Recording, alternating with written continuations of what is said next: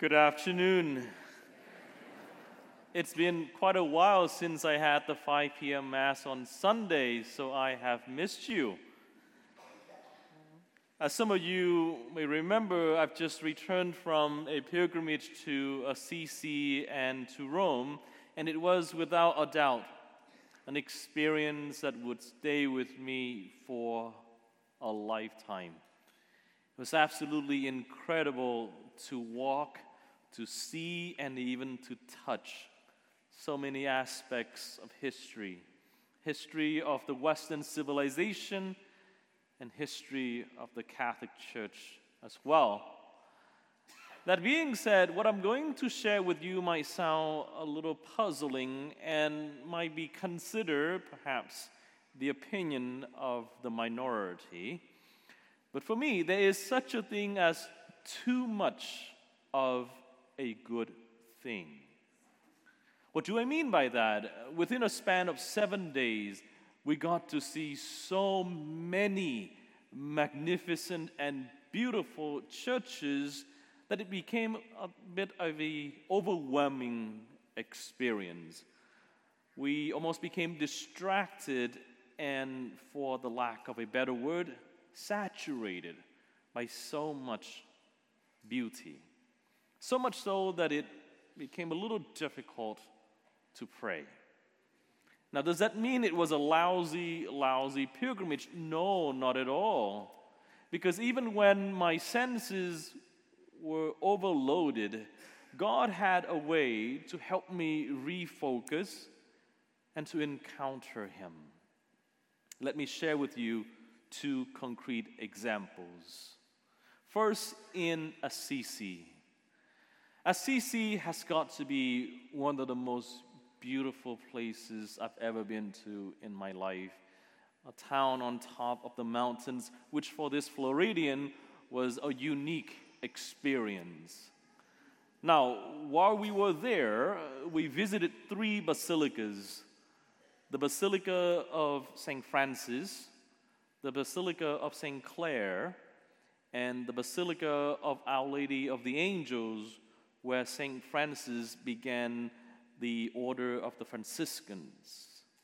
All 3 were massive compounds and were stunningly beautiful.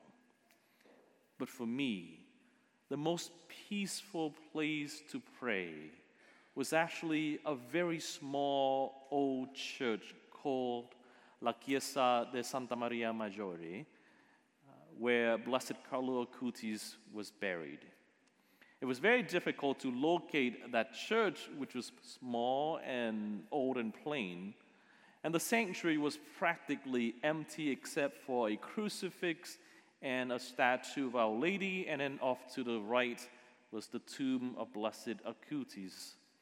The building itself could not have held more than 100 people at a time. And that evening when I celebrated Mass, there were only 6 people attending. It was bitter cold and the church had no heat. But for me, it was a powerful and a very prayerful experience to kick off the pilgrimage. The second example took place in the Vatican.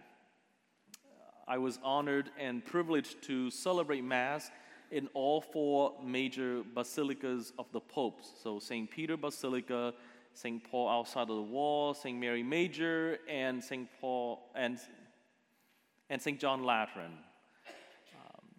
Magnificent experience. Now, it's a side story. I thought I was gonna be escorted out of St. Peter's by the Swiss Guard, and it was all because of a nun. So recently, Pope Francis changed the rule, and he made it very difficult to request to say private Mass at St. Peter's Basilica.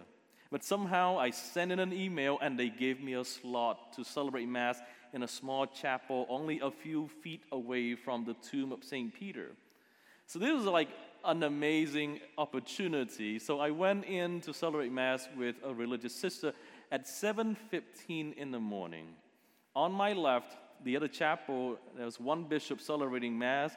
Right outside was the Cardinal Secretary of State, Parolin, was celebrating Mass for a group of pilgrims, and we were given a slot of 25 minutes. You must be done and be out in 25 minutes. So I was celebrating Mass, I gave Sister communion, and then I was cleaning the vessel when I heard music blasting. Sister had pulled out her iPad and started playing music in the chapel. And I thought, oh my gosh, the guard's going to come in and escort me out, and then the Pope is going to write a letter to my bishop saying that Father Martin misbehaved and he's banned from St. Peter's forever. Now, while we were there, I also had a chance to celebrate Mass at Santa Maria in Trastevere, which is one of the oldest churches in Rome. Now, this was supposed to be the low tourist season, but my gosh, there was so many people. Everywhere we went, there was tourists with selfie sticks and chatters in various languages. And so after a few days of walking to behold all these wonders of the Catholic faith, as an introvert, I was completely drained. Now, thankfully, God provided me with a beautiful place to recharge. And it was the rooftop of the residence for the 13 special confessors for St. Peter's.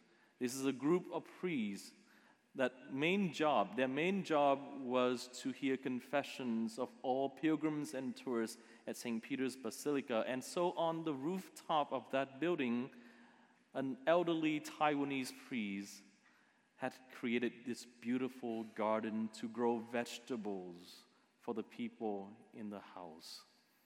There we were in a place mobbed with tourists, in the hub of political and ecclesiastical power. Literally, we were about a few hundred feet away from where the Pope was taking his afternoon nap.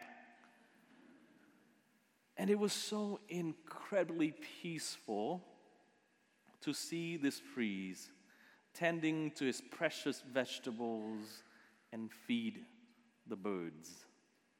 Maybe I'm just a strange person, but for me, yes, it was nice to visit all these attractions, but it was definitely in these two lesser-known places that I experienced God most tangibly. Now, please don't get me wrong. I am not bragging about my trip. My hope is to connect my experiences with the gospel that you and I have just heard. And the hope is to provide you with a fresh perspective on a story that you and I have known so well. Recall how our Lord took 3 of his closest disciples on a high mountain, and there he was transfigured before them. Now, the transfiguration was intended to give these disciples a glimpse into the glory of heaven. It was meant also to give them strength before the trauma of the passion of our Lord. Now, mind you, though, the Lord Jesus was with his disciples day in and day out for 3 years. They ate with him. They slept by him. They worked alongside him. They even saw with their own eyes many miracles. But only when they were taken away from the hustles and the bustle of life, from all the mundane activities, were they able to experience the Lord and his divinity in the most evident way. And to apply that to our reflection today, my friends, to quote St. Peter, it is good that we are here. It is good that we are here away from the hustle and bustle of life, away from all the expectations and the demands, many of which are good and important. That being said, like the disciples, we ought to be able to be away by ourselves in order to experience God, to listen, to encounter, and to be nourished by Him, so that our faith may be strengthened in the midst of the daily challenges that often leave us weary, stressed, and discouraged. And just like the disciples, we're not going to be able to hold on to these God's moments forever. No, not while we're still here on this earthly journey, but at least we can cherish them as much as we can. In just a moment, right before us, a transfiguration will take place. Bread will be changed into Christ's body, and wine into His blood.